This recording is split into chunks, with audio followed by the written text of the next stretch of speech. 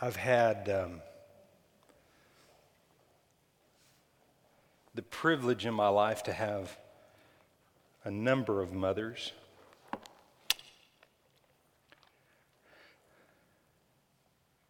My mother that birthed me, the mother that kind of took over when I was about 12 years old, and then my wife's mother. And I've been truly honored and blessed, actually didn't deserve it, to have three really awesome women in my life to input and really to love me and to be there for me. One of them left and went on and is in the presence of God. She passed on December the 12th. I think it was December the 12th, something like that. And this Mother's Day, you don't think, you think about things at special times. You think about relationships that you've had with people. And, you rejoice and you thank God for where people are at, especially when they know God and you know that they're in a better place, and especially when there was some suffering involved in the last few months and things that she went through and all that. But it's the times when you think about, just wanting to call her and wish her a happy Mother's Day. And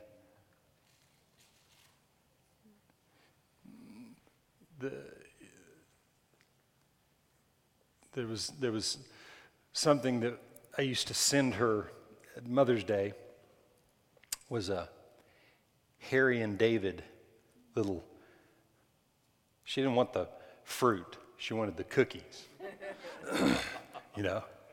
But I used to send her something, and most of the time when I sent it, and I didn't send it every year, but most of the time that I sent it, I would pick it out.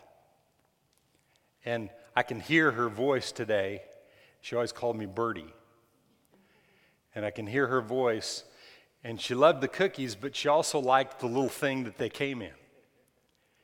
And I when I go back home, when I would go back home, I would see those little tins, and they'd have something in them, and she'd keep them, and it meant something to her because I thought about it. And she knew it wasn't just something that my wife picked out, even though there were a number of gifts through the years that my wife picked out. And had she not picked them out, I wouldn't have sent them. She wouldn't have got a gift, So I'm not patting myself on the back. You understand what I'm saying? I'm just saying there's something about missing those times that you don't have with people, But life is full of things that could be sorrow, and Jesus paid for our sorrow, And so we can't allow ourselves to stay there and focus on that, or it'll pull you down. God intended us to have a thankful heart and to live our lives, as we talked about last Sunday, framing our world. I told you last Sunday that in the last few years I've separated about 5 messages that I've taught over the last 25 years, and I preach these messages at least once a year. And when I travel or I go other places and preach, I'll preach these messages also. But here in this body, I'll preach these. And this message that God gave me a number of years back, that we did a series on framing your world, I shared with you this last Sunday, the first message, and I just have a little piece that I want to add to this service today. And we can live our lives controlled by our emotions, or we can control our emotions by our words. Proverbs says that life and death are in the power of the tongue.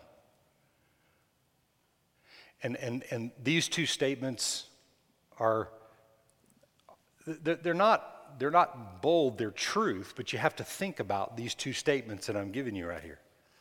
When it says life and death is in the power of the tongue, what it didn't say was that life and death is in the hands of the devil. But what it also didn't say was that life and death are in the hands of God. Think about that for a minute. I made this statement to you last week. God isn't running the world, He's running you.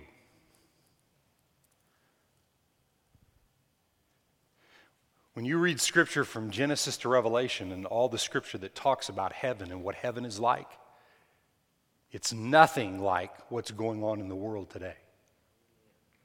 Because God's running heaven. But Psalm 115 says that He's given the earth to the sons of men. God created the worlds by the spoken word, not out of things that you can see, but He saw nothing and He said, "Light be," and light was. In Hebrews 11 it says the worlds were framed that way, where my world that I live in, if it's framed in things that I make up, then that's the fruit that I'm going to live in. But if I live my life in the words that God established in this book, and I let my mouth control and frame my world, then I will fulfill and walk out the plan that God has in the earth. So when you make a statement that God is not running or in control of the earth, He's desiring to run and be in control of us. So that, led by the Holy Spirit, in a life and a world individually that is framed by the Word of God, that we will control the earth the way He wants it controlled.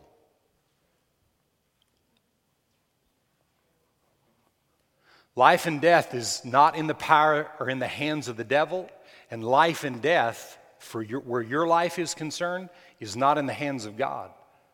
Life and death is in the power of what you say. The outcome of your life is a result of what you're framing. Something else this morning I wrote down.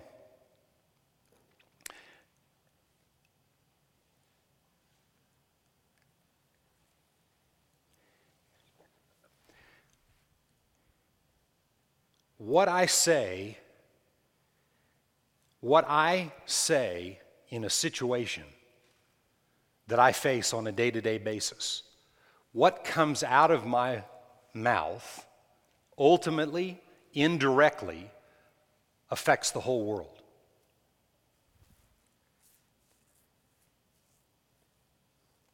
How I respond to situations affects the whole world. Now, I'm just going to use a few examples, and I want to throw this out here, and I want you to think about this. Today is Mother's Day, and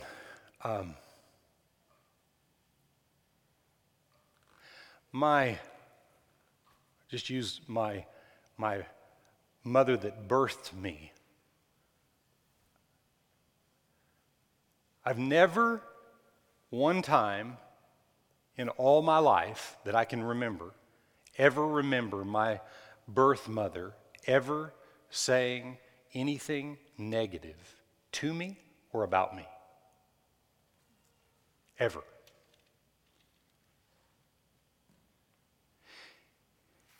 And so, when I go in her presence, some people could say almost to a fault, she thinks I'm it.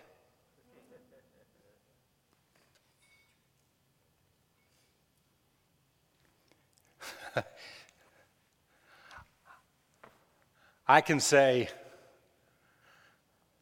"Wow, what a great day," and she'll just laugh. "Oh, that's so funny, Bert." That's so funny.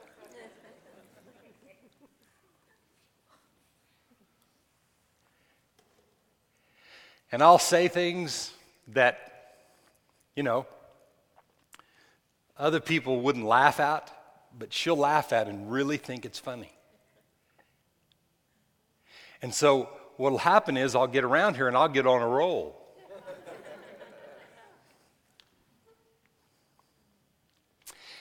And see,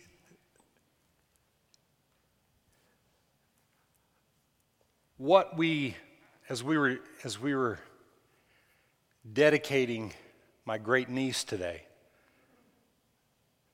the words that her parents and the people that are in her life, the words that are spoken over her, frame her life at this age. I can remember, isn't it amazing how you can remember the negative things that people say about you? I can remember a guy telling me one time that I would never, he said a few other things, but he told me I was about 9 years old, and he said I'd never amount to anything. Still remember the guy. He was a big, tall, Indian background. I really liked the guy. We were good friends. He worked for my father. And he told me, he said, "You'll never amount to anything."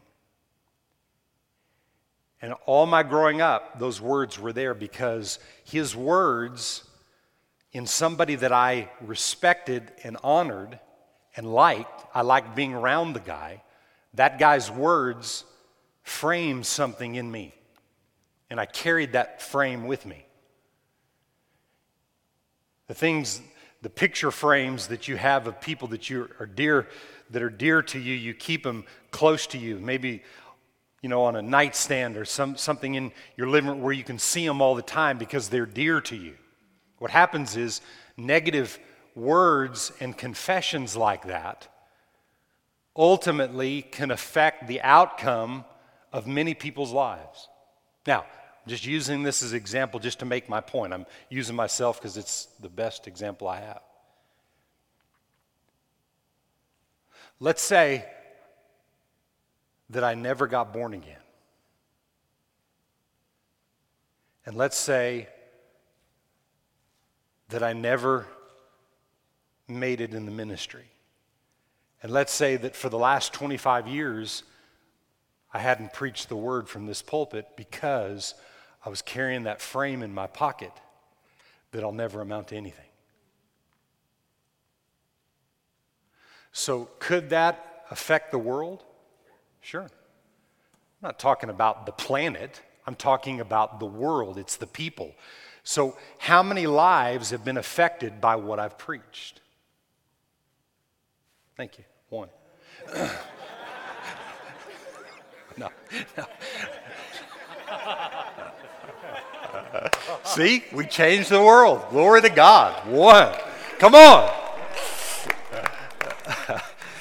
You see what I'm saying, okay? But here's the thing. I was going to say something, but no, I'm going to tell you what I'm going to say, and then I retract this. There's thousands of people that have won more people to God than me.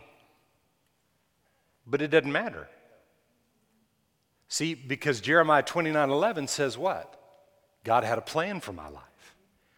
What I've been learning is how to, over the last 37 years of my life, I've been learning how to frame that and keep those frames with me. I know who I am. I know where I'm going. I know what I'm on this planet for. I know why I'm here, but I also know why I'm not here. I'm not here to do this thing or that thing or this or that or this or that and all these other things. No, I'm called to do what I'm doing. You see? I'm just talking about myself, but I'm relating that to you. What you say every day out of your mouth, what you say over people, over your children, over your grandchildren, what you say in an emotional situation that wants to frame your day will determine the outcome of your day. It will determine the outcome of your day. It can determine the outcome of your future and your life. I'll tell you what this. God made an amazing thing when he made the human being. We live in this body. We have a soul, a mind, will, and emotions. And we have a spirit that if we get born again, that spirit is ignited and comes alive. And the Holy Spirit and my spirit are made one.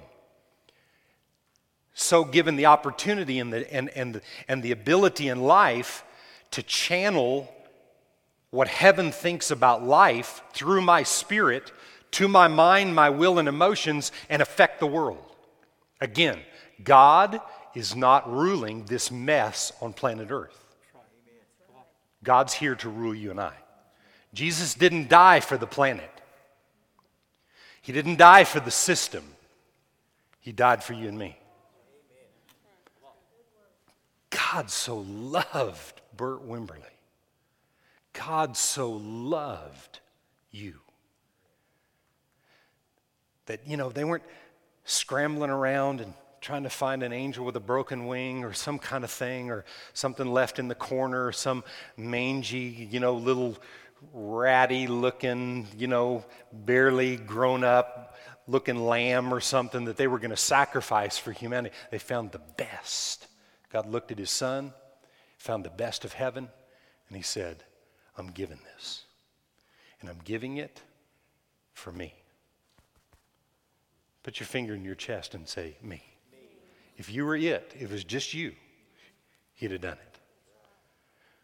It says the joy that was set before him, Jesus, he endured the cross. He despised all the shame so that you and I could be liberated and free. But what are we free for? We're free so that we can frame a world for us to live in so that other people can come into that world. Amen? So that other people, I mean, there's how many billions on planet Earth today? Is there like 3.5, 4, 5, 6? I don't know. 7 now? God, that is growing by a billion a year now. No. There's a bunch of billions of people. And have you ever thought about how many people are a billion people? And how many of those billion people that on this planet that you'll never know, but they're alive? And there may be something that you do in framing your world and making changes in your world that affects somebody that you never know.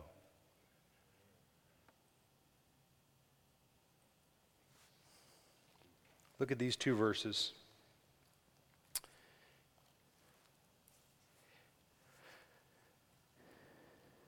Matthew 7 and verse 24.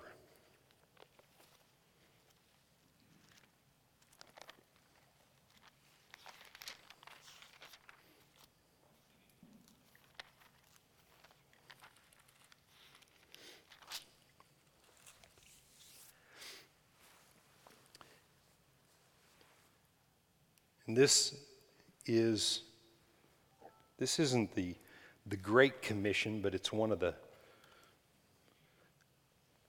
900 and some odd commissions in the Bible. Therefore, whoever hears these sayings of mine and he does them, I will liken him to a wise man who built his house on the rock. And the rain descended, and the floods came, and the winds blew and beat on that house. And it did not fall. Why? Because it was founded on the rock. What rock? The rock of revelation of who God is. But everyone who hears these things, hears the word of God, and doesn't do them, is like a foolish man who built his house on the sand when he could have built it on a rock.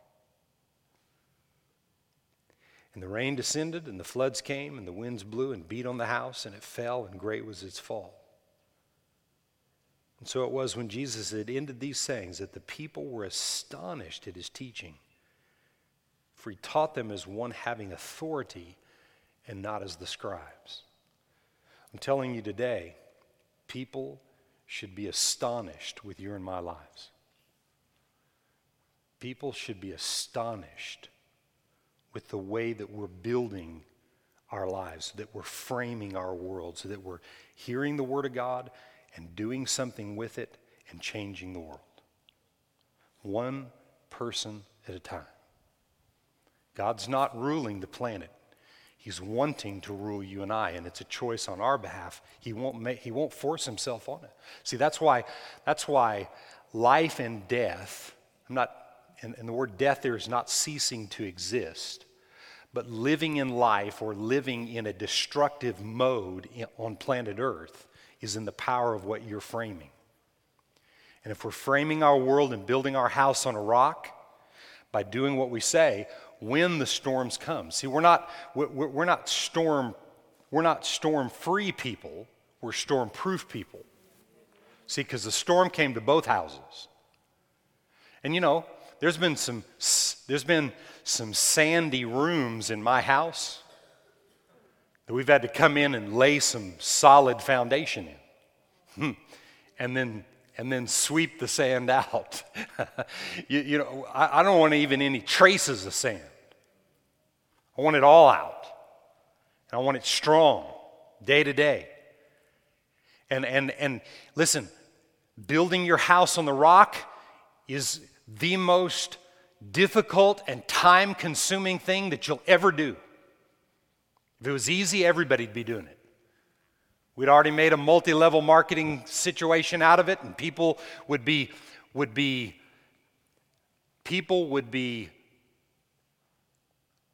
gaining in life by just going through the motions of something that was easy. It's not easy. It's rewarding, it's fulfilling, it produces the will and the plan that He had for you before you were even thought about, but it takes a lot of work. And it takes a lot of dedication. And you know, those are kind of ugly words sometimes. Well, you know, Pastor, don't put that heavy. I'm not putting anything on you. It's a choice. And you just choose it a day at a time. Actually, I found out, you know, in the last few years, I finally got a little smarter than I was, but I found out that it happens just from situation to situation. If I'm normally a kind of person that overreacts when somebody cuts me off in traffic,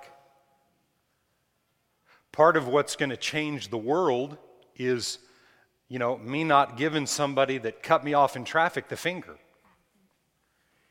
You think that's affecting people in a negative way?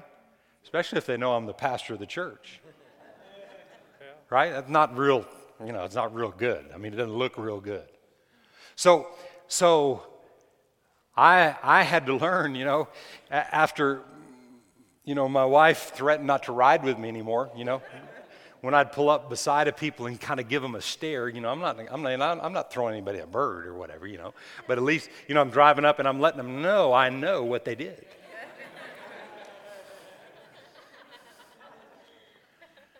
Might be better just to throw them a bird, you know, and go on, I mean, you know, than to come up beside them and look like that, right? You know, I mean, doing all that mess, crap. But I've had to learn, number one, I want my wife to ride with me. But number two, I've learned that if I learn to practice that, and I overcome that, you might think it's a little thing, but it's kind of like moving a mound of rocks one stone at a time. Well, we just moved one stone. It doesn't look like nothing. Yeah, it doesn't.